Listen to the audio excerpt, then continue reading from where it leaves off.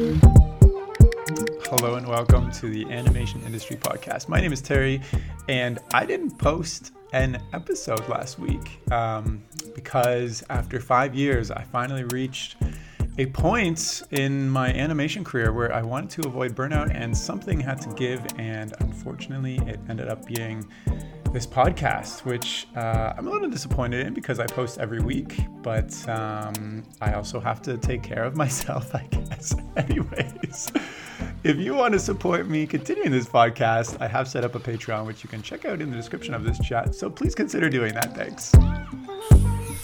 Now, this week, I have an extra special guest who is here to give a little bit of a history lesson behind Disney's unionization. He is a New York-based writer, artist, and current animation history professor at the Rhode Island School of Design, and his name is Jake Friedman, and he's lately added published novelist to his resume. In fact, he's here to share all the research he did that went into his latest novel, The Disney Revolt, which covers the history of Walt Disney and Art Babbitt as they headed into their big labor war. It's actually quite an interesting chat as he shares how he befriended Art Babbitt's wife and ended up getting exclusive access to the animator's personal work, diary, files, and pretty much everything that he could have wanted in compiling this book. Also, if you're interested in reading the book for yourself, you can get a 25% discount from chicagoreviewpress.com using the code Disney25. And I've included a link to that in the description of this chat as well. So please go check it out. And now, without further ado, let's jump in. Hello, Jake. Thanks for coming on the chat. How are you doing? Hey, Terry, I'm doing great. Thanks for asking. How are you? Yeah, I'm good, thanks. I'm excited to chat about this wonderful, very interesting piece of animation history that you've written about called the Disney Revolt. Maybe you could just start off by giving a brief overview. Like, imagine we're in an elevator and I'm getting off in 2 stops, and you want to tell me about this book. It's about the golden age of Disney animation, walking you through it as the artists, learning about the one artist who was the most innovative artist of all of Walt's artists, and what he did that caused his name to kind of be erased from Disney history for a long time, namely leading a labor strike in 1941 during the making of Bambi and Dumbo. Do you want to tell people who that is? Or do we leave that as a cliffhanger? His name is Art Babbitt. I think everybody knows. Art Babbitt. He is listed as a supervising animator, but in my research, I found just how important he was to Disney history.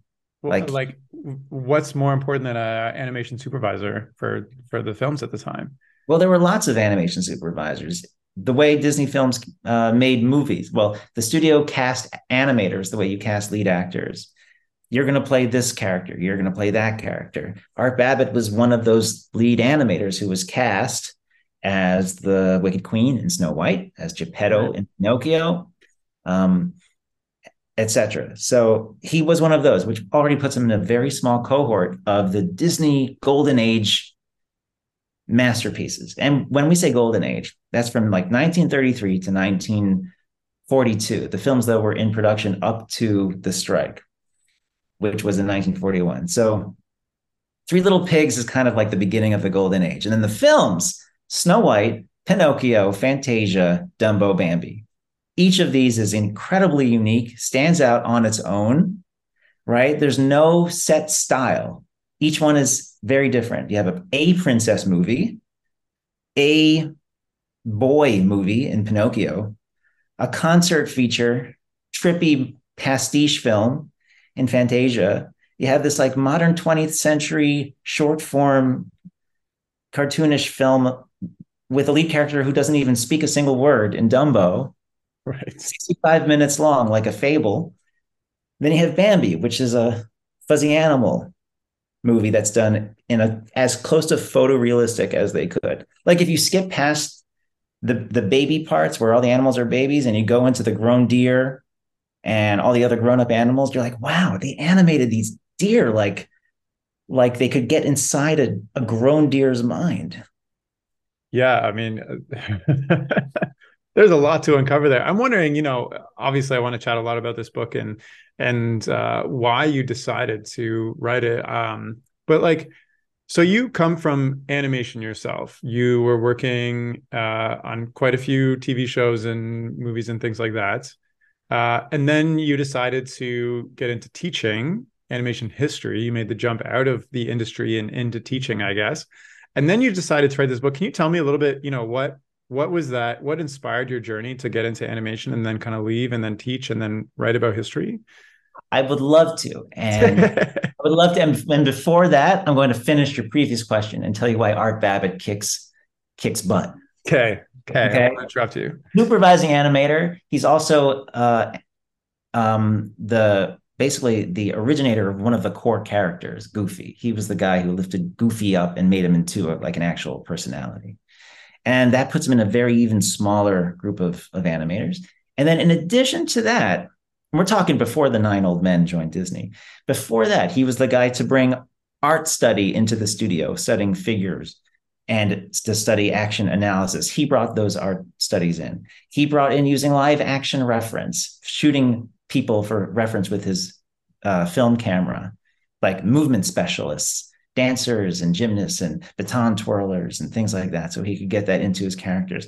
He was the person who brought method acting into his characters and writing a character analysis of Goofy. And that was the key to unlocking personality animation, which Walt had been striving to do, but couldn't figure out the recipe. And Babbitt brought it to the studio.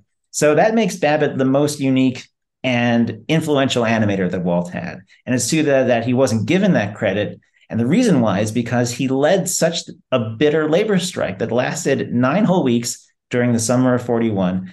And that kind of like changed the studio forever and hurt Walt's feelings, made him felt abandoned by the people that he trusted the most, the people that he invested all this time and energy in during a time that was extremely stressful for him when the war in Europe was hurting his revenue so badly he thought he was going to go under. So that's Art Babbitt and Walt Disney, two people who were aligned in their ideals like this, enmeshed, and then butting heads and clashing at the form of this labor union. Gosh, I have so many questions. Why don't we just keep going with the flow? How did you, Art Babbitt is very infamous for being such an amazing animator. And, I've heard a lot of these things from animation history at Sheridan College when I went there. How did you, research and uncover more of the story behind, the Revolt and Art Babbitt's contribution and Disney's upbringing and all this stuff, when some of, like you said, it was erased from Disney history? I had read about Babbitt in books about animation history that were not written or published by Disney. Yeah. Because we're talking about the 90s, right? And there were some great behind the scenes books about animation in the 90s. The Illusion of Life is a great one by Frank and Ollie, but there's no mention of the strike in that. And then there are a couple of books by Seamus Culhane that he published in the 80s, talking animals and other people and animation from script to screen. So animation, like the background of animation was sort of revealed to me there. Those two books were not Disney books. He just kind of like wrote his memoirs and kind of a how-to book on animation. So getting the scoop of and Jack Kinney wrote a book called Walt Disney and Assorted Other Characters. And Bill Peet wrote an autobiography for children, just his story about being an artist, and it's a children's book. So these were windows into life as a Disney artist during that time, for me anyway. And so I knew there was a lot more, and I don't know how I got the idea that like that there was more to be told. I probably didn't think there was more to be told back in the 90s about the strike of 41. It wasn't until I came back to my alma mater, which was NYU, and my animation history professor, John Culhane, told me that I would be writing the book about Art Babbitt and the strike. And he knew that I loved history, Disney history and animation history, and he just assigned this to me. He said, "You're going to write this book." And he got me in touch with Art Babbitt's widow. And oh, wow. Yeah, she was in her early 80s at the time, I think, or mid 80s. And I called her up, but I didn't really have the nerve to fly out there. I live in New York. She and all this other stuff is in Burbank or Los Angeles, California. And so it took me a year to finally fly out there. So you called her up and said, "Hi, I'm somebody you've never heard of before. Yeah. My professor told me to write a book on your late husband." Well, she wanted the book written. She was afraid that her late Oh, husband's history would be erased, and she wanted the legacy to live on. So she knew John Culhane. John and I adored John Culhane. I went to NYU partially because of John Culhane. He wrote the book Aladdin, The Making of an Animated Series, which when it came out and I was like 12, I was like, this is treasure. This is like water in the desert for me, the behind the scenes of the Disney studios. yeah. And so I adored his class so much that like I took it my first semester at NYU. And then the next year I just sat in. I just made time to sit in his class and I attended every class the second year and the third year. You weren't even Like taking his class, you were just sitting in for 3 years? for 3 years. Yeah. Like, yeah. John Culhane was great. Like it was hard to get any grade other than an A for his class. He was just like so full of life. He was vivacious. He was like a big kid who was like a senior citizen. He was like so full of whimsy and zest for the world and just like looking through the eyes of a child every day. He like I just loved that. He taught me how to bring joy into what I do. Wow. And so I just wanted to be around that. And so I didn't realize how much that meant to him. I thought this was just a one-way thing. Like I'm getting this from him. I can't possibly be giving him anything from me to him. I'm sure he gets this all the time. Well, I came back as a speaker and he gave me this assignment. And when I called Barbara, Art Babbitt's widow, she said that John had talked to her about me and she was expecting to hear from me. And when I finally flew out to her, that started a wonderful and warm friendship. And she became sort of like my West Coast grandma. Oh, wow. She called herself my showbiz granny. Showbiz granny. Yes, she was my showbiz granny because she used to be a dancer and an actress. She was on like the Dick Van Dyke Show and she was in an episode of The Twilight Zone and she had danced on a variety show for like Frank Sinatra and she had a long history of being in showbiz. But she wanted to make sure that Art Babbitt's legacy was ensured. And so for years, I would travel to her and she saved everything that he had done and saved over the Wow. years. Like she had like a giant, kind of the size of a garage, but there were no cars in it.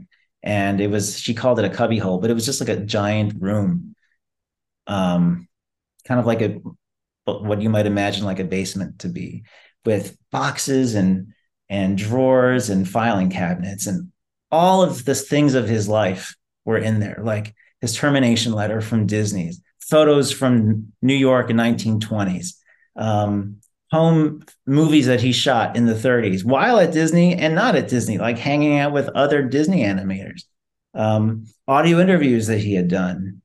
Just I'm holding his like Disney ID in my hand and his like passports from when he traveled during his vacation while he was at Disney. Like I got his diary. I felt like I got a chance to know that man after 10, 11 years Wow. of What did it feel like to just be like, I have this exclusive access to one of the greatest, animators of our time, well, ever, I guess, because animation isn't that old. yeah. And it wasn't just access, it was literally everything you could have ever wanted. I felt like there's no way I can't be granted a publishing contract with this. There's no way. And boy, was I wrong. But wait, Boy, was have you I ever published anything before? Have you ever written before? Your professor was just like, "You're going to write this book. I have faith in you." And you're like, "I've never written an article in my life." Like, I think at that point I'd written a couple articles for Animation Magazine. My first article was published in, I think, 2006 for Animation Magazine. And I just wanted to keep writing. If there are wow. any So listeners, you published a couple articles, which are only, a couple hundred words long, I guess. Were you uh, intimidated to take on a book, or you just knew you could do it? a book, I think I knew I could do it. An article would be around between, I guess, 450 and 2,000 words long. Okay. Um, it's shorter than you think. Like 2,000 words on a Microsoft Word document comes out to maybe like 3 pages. Yeah. The hardest part is editing, to be honest with you, because most of it is interviews. You're interviewing someone about the show that they work on, or the DVD that's coming out, or a book that they wrote. So most of it's just quotes. You just have to know what questions to ask them and how to frame that into like a story that's kind of fun to read. Huh. And I just loved writing. I always loved writing, and I wanted to. I more than that, I loved being a fanboy. I loved interviewing people and having people give me the time of day. The only way to do that was to be a reporter. So that started with being a writer for my local newsletter called ASIFA East. There's ASIFA Hollywood, which gives out the Annie Award every year. So ASIFA, it started in France. It's all over the world.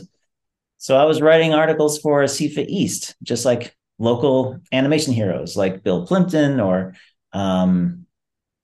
the people, maybe like my producer of the show that I was working on at the time. It was Little Einstein's show, so I interviewed Chris Greengrove, the producer of that show, or I interviewed just like people within the circle. It was a great way to network and a great way to sort of like get my writing chops done.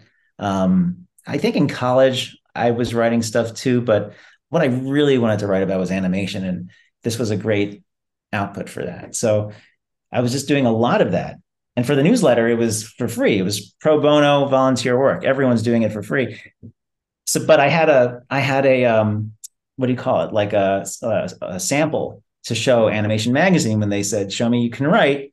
I had like a dozen or so samples, writing samples. They said, "Okay, pitch us some ideas." I was like, "Oh, I wasn't prepared for that." So, like off the top of my head, I threw like 4 ideas at them, and Ramin said, "Okay, write about this one." And so I wrote an article about that, and that was like a 2-page article, and that started like a long relationship writing for Animation Magazine that lasted for several years. Nice. So you already knew you could write, and then you had unlimited access to all the information you could ever dream of. And then you said it was really tough to get a publisher involved. Yeah. After about maybe like about 4 years. Wow. Yeah, well, I wasn't quite sure what the book was going to look like. Like I had all this stuff, and I had a lot of research. And to help me organize my research, I started a blog called Babbitt Blog, and I wrote an article for Animation World Network and for your friend Dan Sarto called something like The Top of His Class, about how Art Babbitt basically invented animation education. He was like the first real animation teacher in 3 different ways, in 3 different times: in the 40s, in the 50s/60s, and into the 70s with the new generation who were building the Renaissance, the animation Renaissance, and how he was responsible for all of these. But writing these like blog posts was a way for me to organize my research. So I hope you have editing capabilities in this, because I kind of lost track of my thought. That's all right. I was asking you, how did you end up getting a publisher when you had unlimited access, and you said it was hard? Oh, okay. So thank you. So once I shaped this up, I kind of cold called a bunch of agents, like 120 agents. Wow. Just like agents who had worked with other animation books? Yeah, or like nonfiction or pop culture or things like that. And cold call, I had a list of email addresses, and I got this list from something called the Book Expo of America, which is basically a Comic-Con for publishing. It was in here in New York. The BEA, Book So Expo. you already had a full draft of the book in this case. Oh, no, not even close. So how were you expecting to get a publisher deal if you didn't have you just had the idea? Well, first I had a pitch letter, Yeah. and that's how you get agents interested. And then once you get agents interested, they're like, "Send me a proposal." And then a proposal is basically maybe like depends how long, but usually around 10 pages, which includes a chapter summary. So each chapter gets maybe like a short paragraph of what it's going to look Yeah. like. So that's really all you need. And you need to explain why there's a market for it and why you're the person to write it, and compare some other topical books that have done well and sold. The publisher just wants to make money. They don't, Yeah. They it's a don't care about business. anything else. Well, it's a business, you can't blame them. That's how commerce works. But I want to perpetuate a man's legacy. The publisher wants to stay in business and not go broke. So hopefully we can both fulfill our dreams here. So I got an agent, and I worked with that agent. And after maybe like 5 years, I found that I was making no progress with this agent. I kind of Wait, like, so you're 4 years into already having access to unlimited knowledge, and then yeah, five more. So we're 9 years later now. yeah, Oh my yeah. We're goodness. 9 years later, and she's shopping it around. She's like, "Do you want to go for like a university press?" I'm like, "No, I do not want to go for a university press." And she's sending me back these answers from all of her contacts in publishing, and all the answers are pretty much the same. They're like, "This is an important story, but no one's going to buy it because, like, no one's going to buy the book because the name isn't recognizable." Right. At the time, it was a biography of Art Babbitt, kind of like Yeah. a whole life story of him, womb to tomb thing. And so after 5 years of working with her, I had to change gears entirely. Um, I found myself kind of not really happy with what she was doing, and like and I took it upon myself to shift gears a little bit and make the scope of the book about something different. Like, I basically, people weren't biting. I had to shift. I had to Yeah. pivot. And that's an important skill, I think. You can't fall so in love with what you're working on that you're afraid to pivot. Like, it's not about me. It's not about my ego. And people should like this as it is. I'm not going to change it for anyone. No, like, people aren't going to take it. I need to pivot. And so I did. So I terminated relationships with that agent. I shifted gears and made it not about Art Babbitt's life, but about the strike itself and Art and Walt, Hmm. and abandoned some chapters and started some new chapters, and just like wrote like the first like few chapters about Walt Disney from scratch then, because I realized that I need to explain how, like, if the story is about the strike, how did Walt become who he is? How did Art Babbitt become who he is? How did they work both together so harmoniously and create some of the most magnificent pieces of art in the 20th century with those short cartoons and feature animated films? And that's just the first half. And then the second half is, how did it start going downhill? Hmm. So the things that led up to butting heads, and then finally the strike, which did not happen out of thin air. Like, nothing happens in a vacuum. Everything is kind of the result of something else. So this halcyon time, this golden time, was leading up to Snow White. It was beautiful. Everyone's on the same ship, sink or swim. If we're in it, we're in it together. We're all going to succeed together. We will split profits, as Walt Disney had promised. And it was successful. And that's kind of where the golden age, not the happy time, kind of ended for a lot of people, because they felt that after that, Walt and Roy and their vice president saw this as a great way to make money. And we're not going to profit share the way we promised. And we're going to maintain as much control as we can. This is no longer a small time mom and pop shop. We're going to run this like a business. And that sort of was the beginning of ill will with some of the animation staff. Yeah. Wow. It's been interesting just hearing you talk about the shift of this story that you were going to tell. I'm just wondering, as a follow-up to that, do you feel satisfied with where it ended up as a focus on the strike and the differences between Walt and Babbitt versus like the biography of just Babbitt?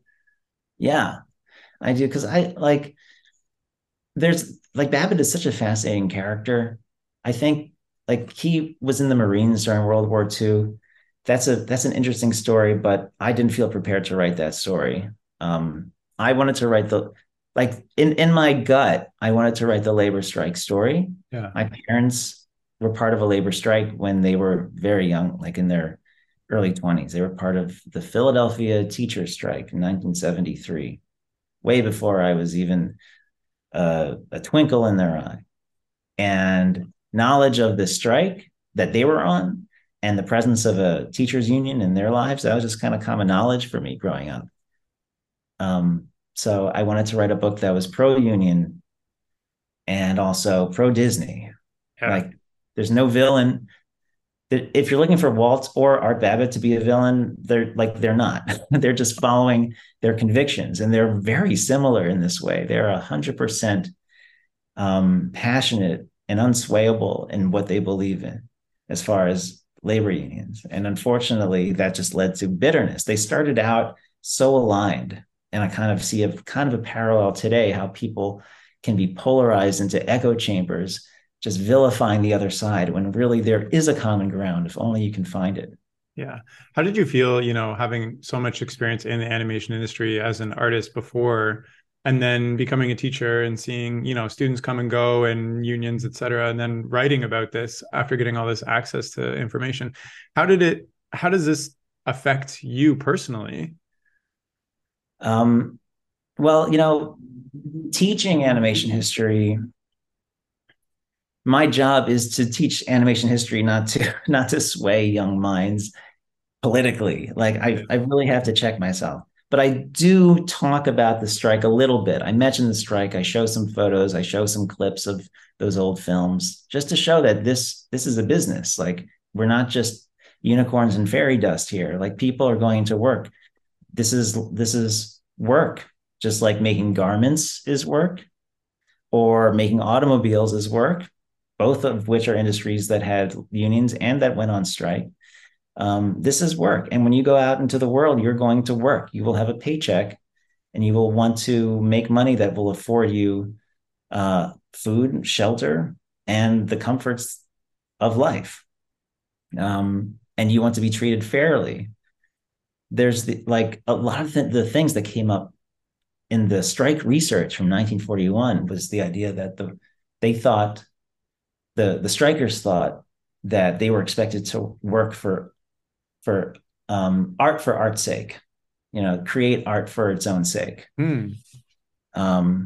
That the studio expected them to do it for the love of the craft, and that the payment was just kind of ancillary. But that was part of, like, I kind of write about that in the book. Like, it's hard to understand why animation artists were the last to become unionized. You have the Screen Actors Guild. We've all heard of the Screen Actors Guild. And there's the Screenwriters Guild and Screen Directors Guild, like all these crafts, including office workers and camera operators and projectionists and background painters. Like, every craft in Hollywood had at least one, usually two or three unions who represented them back in that time. Why didn't the animators have one? So finally, studio by studio, the animators were getting their unions. MGM, Warner Brothers, one by one. Disney was the last studio to not have an animation artists union, which was the last union for craft workers in Hollywood. And it's hard to explain, like why. And I think what's happening now is that the public is understanding that you might create something that appears to be, pixie dust and magic, but it's work. People are at their desk doing work. Today it's in a cubicle at a screen. 80 years ago, it was at an animation table with a light disc that's glaring up at you, Yeah. maybe giving you eye strain, So I still feel like people don't understand how animation is made. yeah, there's that. I'll be coming home from a studio and the Uber driver will be like, where are you coming from? I'm like, oh, I'm an animator, just on set. And they're like, oh, you must make Pixar movies. No, like, I think maybe because I guess what you're saying is there's some public perception of, it's magic and people not understanding. And also, I guess it was very new at the time too. Animation wasn't around as long as, well, so was movies and television, I guess. Yeah, 40 years, it had been around for about 35 years Yeah. by then. So like yeah, I also liked what you were saying about, this is work. Essentially, you're creating a product. How is this going to change how you teach your history classes now after you've done all this? Well, you've been doing this research for years and years and years and years. How are you hoping, I guess, it changes your history class, other history classes, et cetera, et cetera? Well, sometimes I take questions from my students about having been in the industry, like if they have any questions about what it's like to work in the industry, because there are a lot of starry eyes out there, just as I was, before I moved into the industry myself. Yeah. And by the way, working in the industry was great fun. And there are jobs out there that pay what you're worth and pay very well. And there are places that I worked at that were not very fair, that scheduled a production so that every week you were expected to come in on a weekend, like every week. Film production or TV production has crunch time, and you have to be flexible for crunch time. But if every week is crunch time for the majority of the year, then that's not fair for your workers. So knowing what's expected of you working in like film or TV production is I think very important. There's the idea of like putting in your dues, and I think that might be true for most industries, where you sort of like learn the ropes, do what has to be done to get the job done. So at my very first professional job, like I said, I know After Effects in my CV, and I did. And then they asked me to do stuff in After Effects that I didn't know how to do. So I just stayed late until I got that done. And I kind of had to learn on the job. And that's sort of what it is too. Like you promise to get something done. And if it's within the realm of fairness, you do what it takes to get the job done. And that makes you valuable as a worker. And you feel proud to be part of a team. I think that's a big part of it too. Like if you can feel part of a team and feel like you're not being taken for granted of or, taken advantage of, I think there's no feeling like that. I think TV and film production is great like that. So do you think people who read this book are going to get a stronger sense of, maybe I'm coming to my own conclusions now, but the whole point of the strike was to get better wages, et cetera, for the animation artists. Do you think people who read the book are going to have a stronger mentality of, kind of standing up for what's, their working conditions and whatnot? Because there's like you were saying, there's a lot of starry eyes. There's a lot of expectation to work for low pay and extra hours in this industry. And there's a lot of people willing to take your place if you demand too much, I guess, because it's still seen by a lot of people as like a privilege to be in this. So do you think, now that you've published this book and you're getting the word out, that it's going to change some of that perception somehow? I hope this book inspires people to be activists than to fight for what they believe in. Yeah. And so who is this book specifically for in your eyes? This book is for anyone who likes a good underdog story. So not just animators, anybody really. Anyone, definitely anyone. People have read this who have no connection with either labor or animation, who have let me know that they got a lot out of this book. I wrote this book with the intention of having it be a good underdog story. And I love a good underdog story. I mean, I got that. I'm a couple chapters in. I got that sense already.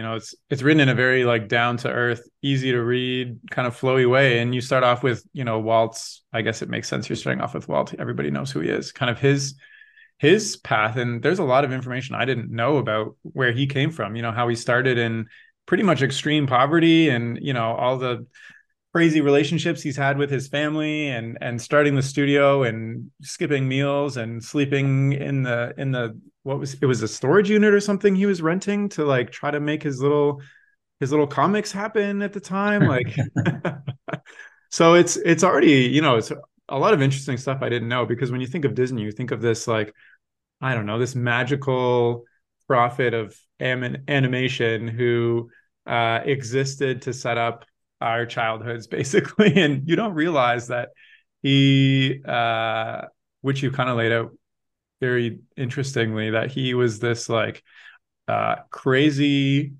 ambitious, willing to do anything, but also had literally nothing kind of person, I guess. Yeah, at some point, Walt Disney was a teenager. At some at some point, Walt Disney was like an early 20 something. Who was he when he was a teenager? I had to figure out who was he when he was a kid? Who was he when he was 21 years old? Yeah. Like How did I you get access to all that information? I mean, like even Disney itself has kind of washed its history where they've erased any picture of him holding a cigarette, for instance, in their archives. Like, how did you get? I mean, you had endless access to our Babbitt's information, but how did you get the stuff on Disney? oh, that wasn't any big deal. That was just a combination of a bunch of You just it was just lying around in your backyard. well, I have a lot of I have a lot of books on my bookshelf about Walt Disney. Got you. And his history, those came from two books specifically. One is the biography by Neil Gabler. Hmm. And the other one is the biography by Michael Barrier.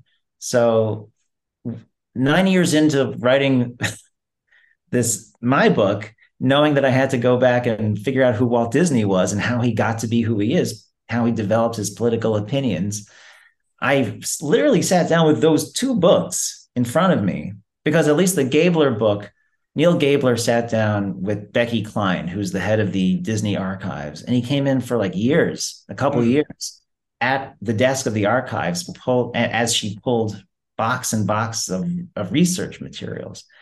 So he just kind of condensed the actual archives into the book. Michael Barrier culled from private collections, and those private collections he and his, I guess, friends had been collecting since the 70s, some of which started at the archives originally before the archives was very, tightly secured. So there are some things that the Disney archives would release to researchers in the 70s or 80s that they would not release now. So between these two sources of research, Gabler's book and Barrier's book, I just sort of like pieced together this story and how, and I think, anyone can do that if you buy the two books with a notepad. But I was just like on my commute on the subway, just like reading these two books and making notes in the margins and trying to figure out like who Walt Disney was becoming as he was building his studio. People talk about how, like, for instance, Charles Mintz stole Oswald from Walt Disney, often told story. But I wanted to sort of like broaden that picture. So if you zoom out a little bit, for instance, well, Walt Disney has a contract to create a character for Universal Studios, kind of the way like if you have a contract to create a character for Nickelodeon or Nelvana, right? Who owns the character when you're done? You or Nelvana? You or Nickelodeon? So Universal took the character, and it was kind of a jerk move of Mintz to say, we're also secretly hiring all your animators away. That was an awful move, and adds more drama to the story. But Walt really had no claim to Oswald the Rabbit. And the stress that Mintz was putting him under, he was a tough negotiator, Mintz was, and kind of expected more work for the same amount of money that he was paying Walt. And that was causing Walt to act out and act with kind of like unrelegated frustration in his workplace. There were no books on like workplace management, no leadership books the way there are now, like all over the place. There are books on how to communicate in the workplace. Back then, Walt was just kind of like flying by the seat of his pants, and he was kind of acting out in the workplace and making some of his animators angry with him because he was angry. This displaced anger at Mintz. So Mintz kind of like made a nice little bed for himself that way. Like these angry animators were happy to leave Walt because Walt was so hard to deal with. But he was hard to deal with because Mintz was stressing him out by telling him to do more work for no extra money and like making him burn the candle at both ends. So it like when you zoom out a little bit, the story gets more and more human. Yeah. Um, Interesting.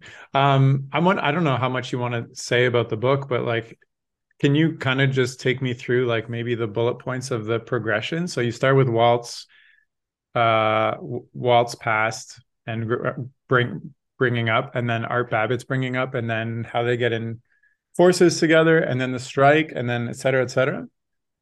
yeah, yeah. Right. Yeah, there's sort of like a, doodly, doodly, like a flashback period where we flash back to Walt growing up, and then like becoming super successful with Mickey Mouse. That even in his day, his peers were amazed at how fast Mickey became a household name. Hmm. Like they called him like a wonder kid. Like Walt Disney was just like a wonder kid and a genius. Like at the time that he tapped into gold. He captured lightning in a bottle at that time. And clubs and merchandise followed shortly thereafter. And Art Babbitt, uh, but like Walt Disney had a very tough childhood. Art Babbitt, his father had an accident, like he broke his back, so Art Babbitt became the breadwinner for the family as a teenager, and so he knew a lot about work and work ethic, and um, he was great at graphics, and he joined an animation studio in New York called Terry Toons. But he knew that the only place that he wanted to work was Disney's, and so he joined in 1932, and that's where they met. And so Art Babbitt was kind of like a scrappy New Yorker, although he grew up in the Midwest, though, like Walt Disney did. But like Art Babbitt was kind of a guy who wouldn't take no for an answer. And so Walt gave him a job, and very quickly Babbitt climbed the ranks. So within like 2.5 years, Babbitt went from a brand new hire to being like a top animator at Disney. Wow, Yeah. Yeah. that's crazy. Back then, I guess you could climb those ranks very quickly. And so he was given like, they realized he was good.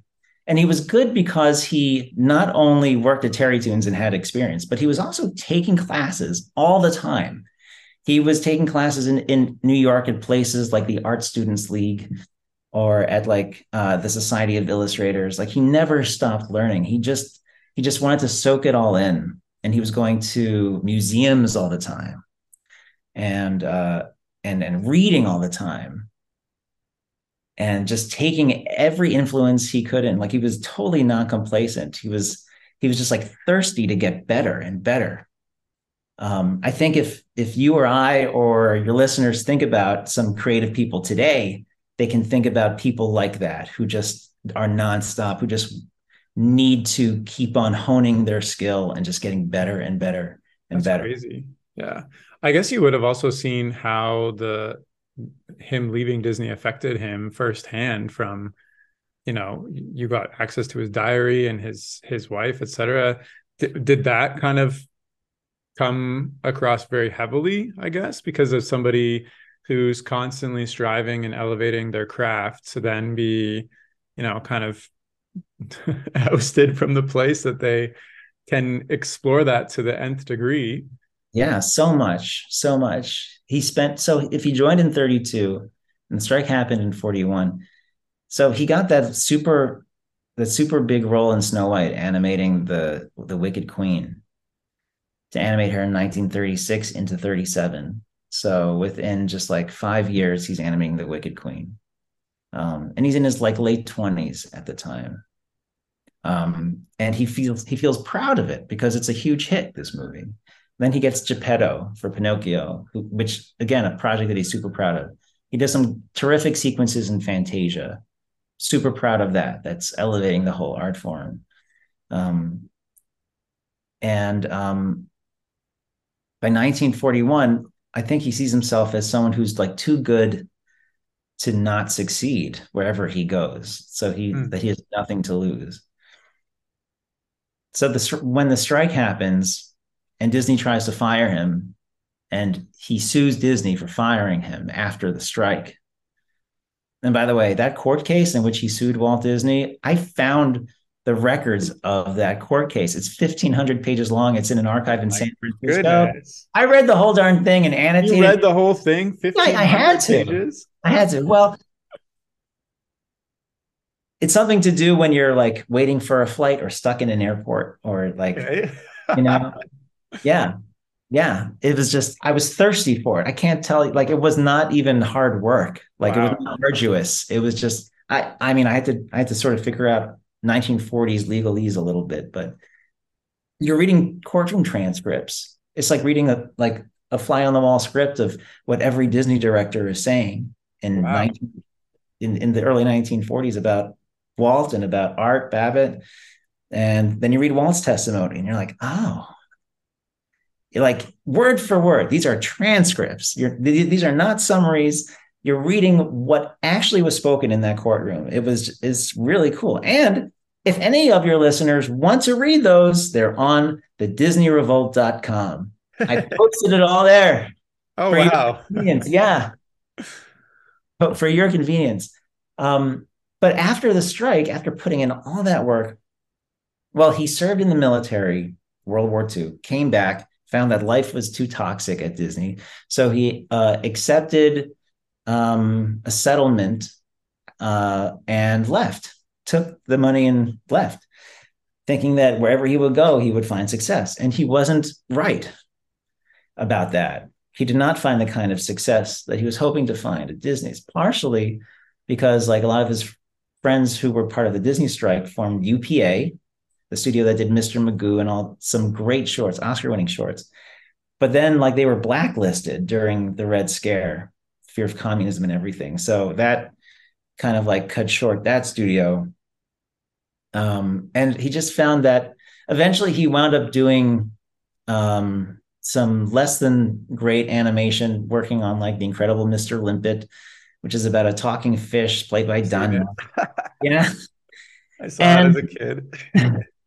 and voice directing Hanna-Barbera commercials, like Fred Flintstone commercials for, Yeah. I guess, vitamins and things like that. And so he got really depressed.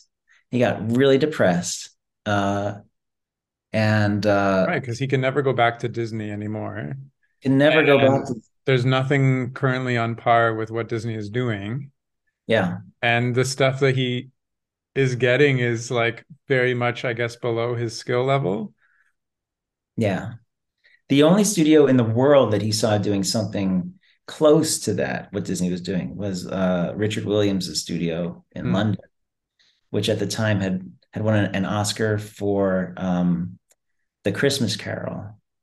You know, they'd done this great animation about, Ebenezer Scrooge, that whole story.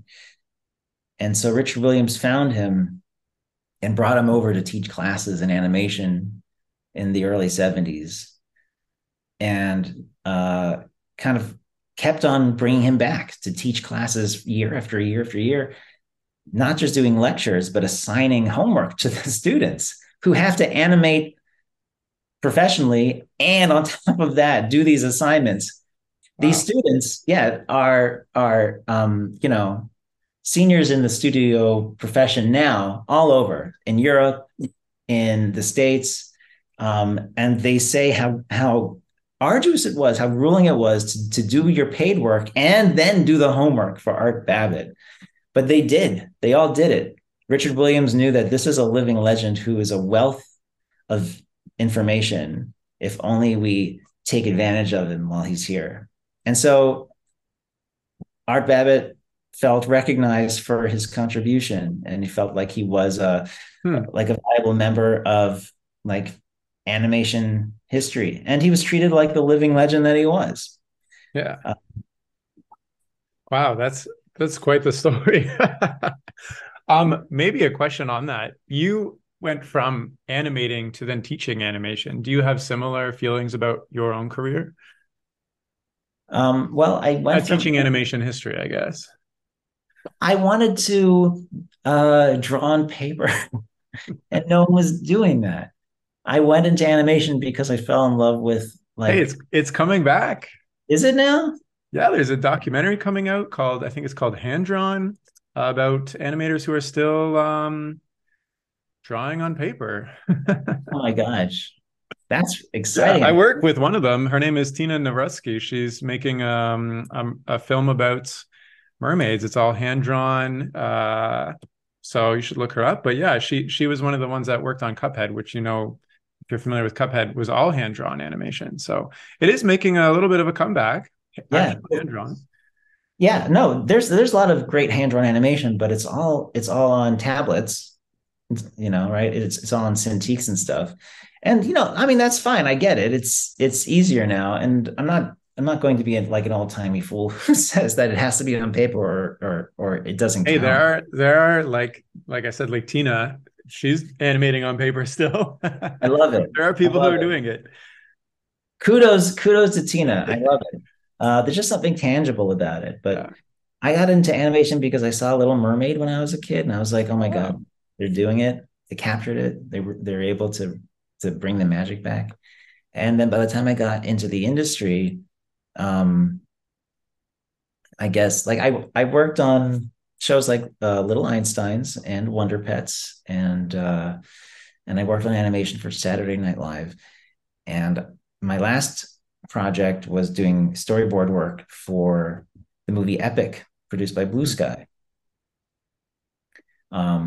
And more than just, um, I guess, paper versus digital or paper versus tablet, I think what I always wanted to do was like recapture the magic of the golden age of like mm. what it was like with not just wisecracking zany people, pulling pranks on each other, which was so cool to read about.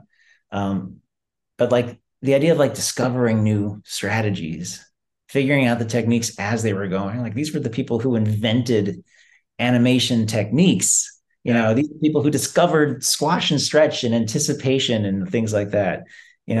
These eureka moments. It just sounded so cool. So I realized I have to go in a time machine. So writing this book is that time machine. I Oh wrote wow, this that's really book, cool. yeah, so people can relive that time. That's amazing. I'm the opposite of you with the hand drawn. I specifically didn't want to get into animation if I had to hand draw. I was like tablet or nothing. But I think that's really cool that you have time machined yourself into that golden age and you got to kind of live out exactly, literally word for word, what was happening at the time through, the diary and the transcripts and et cetera, et cetera. That's really, really cool. So tell me, the book, how's the promotion been going? I mean, like you've gotten to speak at some really cool places. You've gotten some really cool people to give you quotes like Pete Docter. How's it going? Pete Doctor, yeah, he was kind enough to invite me over to Pixar. Wow. To Did you just call him up like you did your other connections? Yeah, 1-800 doctor. That's his One number. 800 doctor. Um, in my I guess starting with the blog in my research, I found myself before I even like had landed an agent, but I'm like 2 or 3 years into the research of this book, working with Barbara Babbitt. I started the blog, and I got the attention of other like-minded people, other like-minded Disney historians, and they connected me with others, and Hmm. all over the world. Wow. And we kind of like vetted each other, know that we're the real deal, not just casual fans, but people who like dig deep. Um, and fans. Like we're all fans. We're not out here to detract Walt or the company. We are pro company, we are pro Walt, and we are historians. So I still believe in the company, and I think that like John Culhane put it best when he believes that like Disney it has created an emblem of ultimate optimism that has made the world a better place. So connecting with these other Disney historians has really helped broaden my reach for research and help me connect with people like Pete Docter or Leonard Maltin, and show these people that like I have stuff that can help you with some of your projects. Like Pete is Hmm. doing a project on the Disney directors, people like Wilfred Jackson and Dave Hand, and these directors of the films and the shorts of the Disney Golden Age and Silver Age. So I was able to help him with some of his research.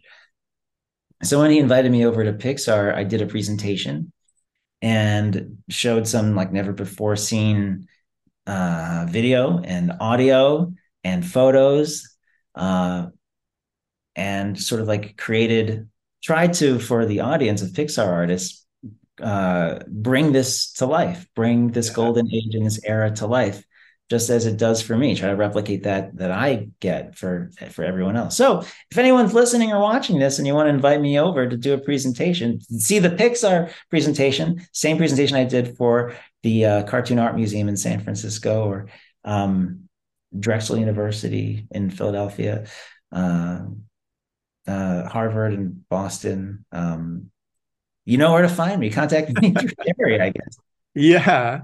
Well, yeah, 100%. I'm just maybe as we're kind of wrapping up, one final question from my end is where do you go from here? You know, like you got to dive into a dream project and now it's been realized and you're like the book is out.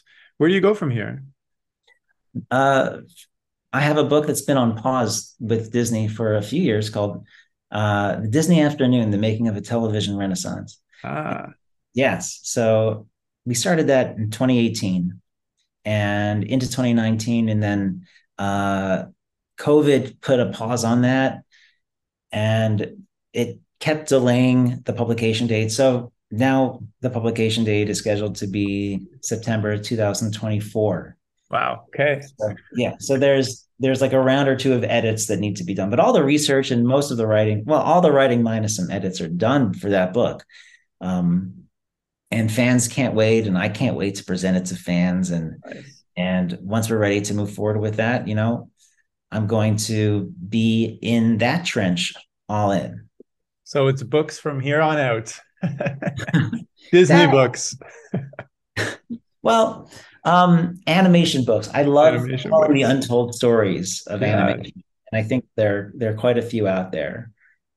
I, And so, what's sorry, I that? was just saying that's really cool. You know, there's a lot of history, especially in Disney, that I don't know about that I'm specifically excited to read about in your in your book because you know I had animation history class, but things are so glossed over because you're trying to hit animation in North America and Japan and India and go through the years and blah blah blah and Canada here where we're from. So not enough was touched on kind of that whole strike and everything. So I'm excited about that. Are there any topics or things that we didn't talk about that you wanted to share still?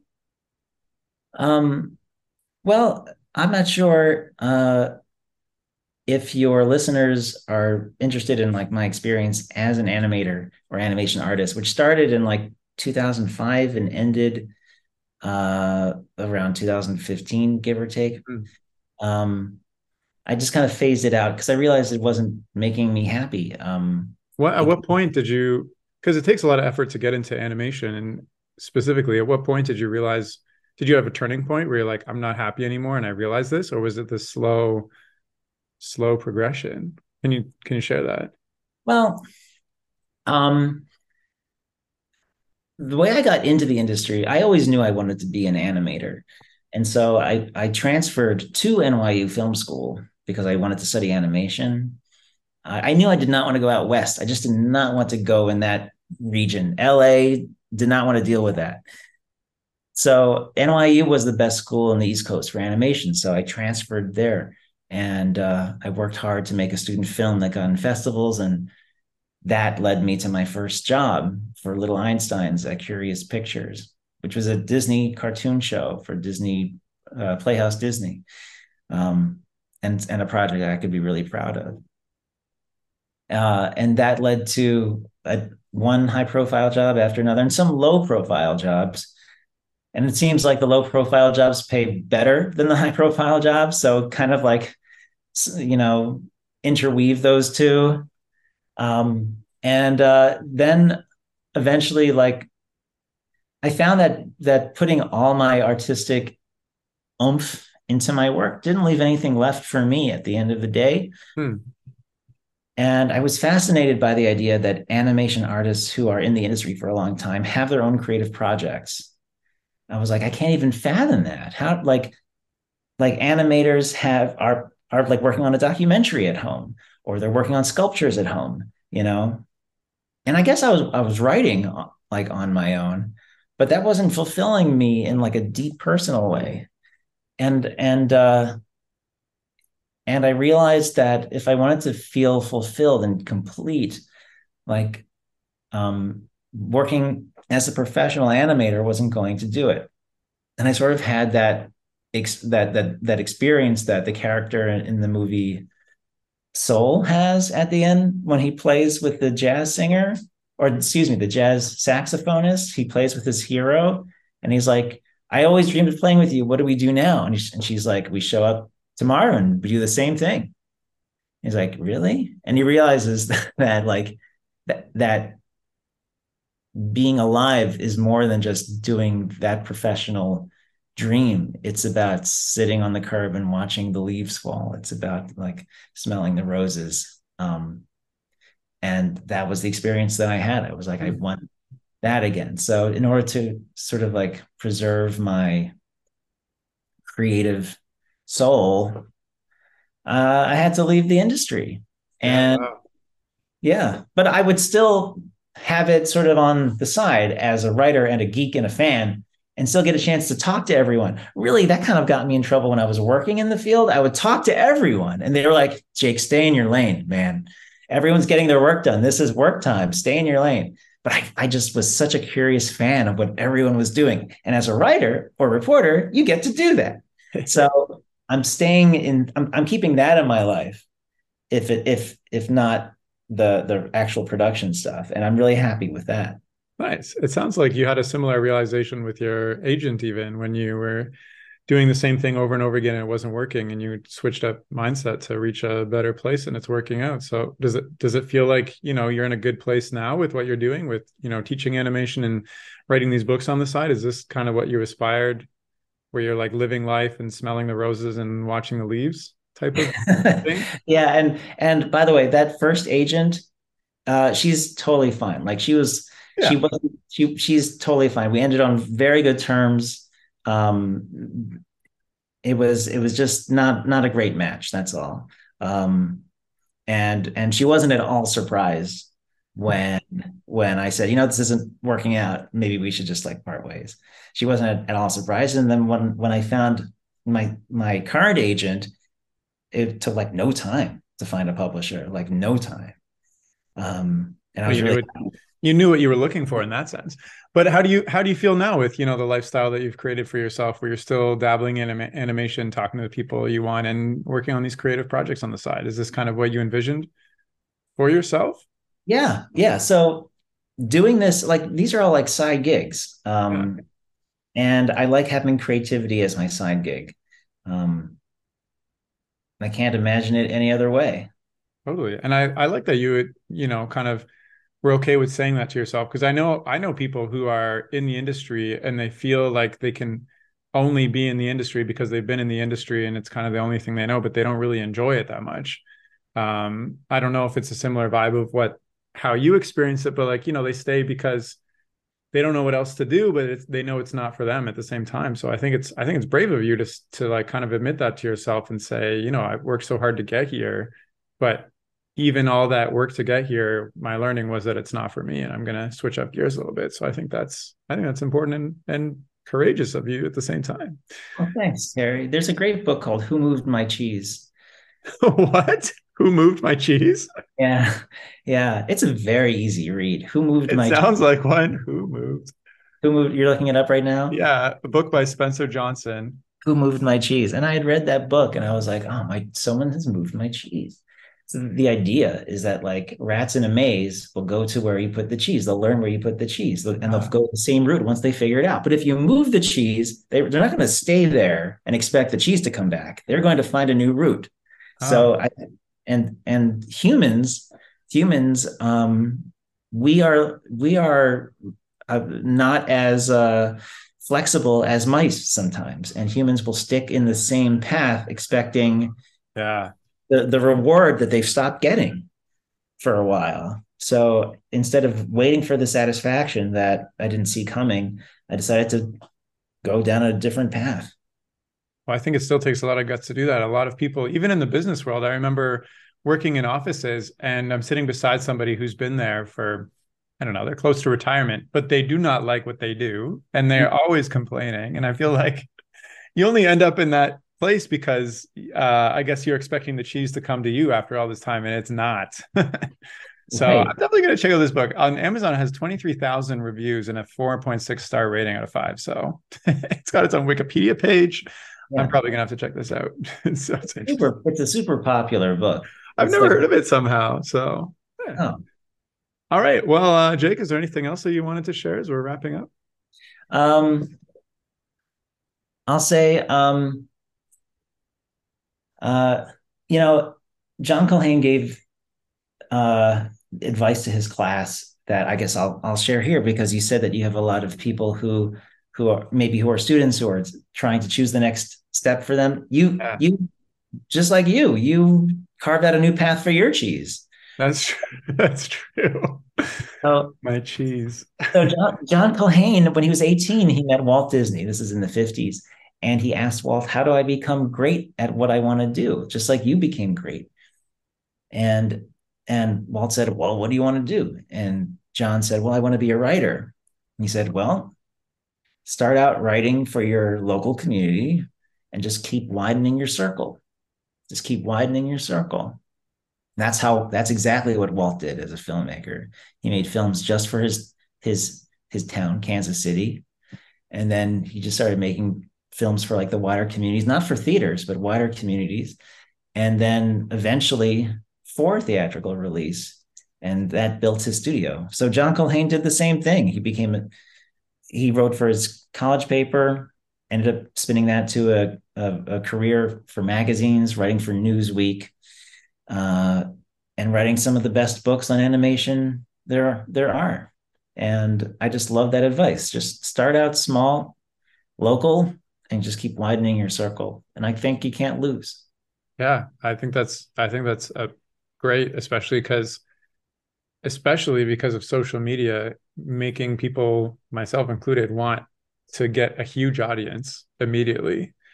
But I think starting small and building your way up is exactly how to do it. So, yeah. Anyways, Jake, it's been a super great chat. I've loved picking your brain about everything, animation history when it comes to Disney and the strike and Art Babbitt. I think it's super, super incredible that you got all that access to Art Babbitt's files. It sounds so interesting, and just hearing you talk about how excited you were talking about it. It seems like I don't know. I like the energy.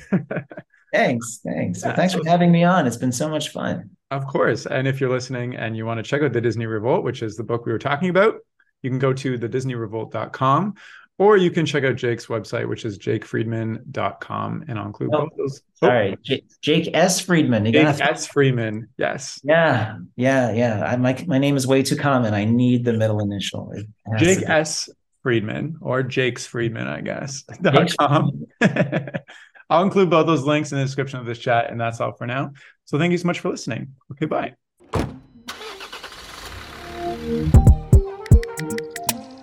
The music for this podcast was composed by Willem Mendo and the graphics by Luhan Wang. I encourage you to look them up if you've enjoyed their work.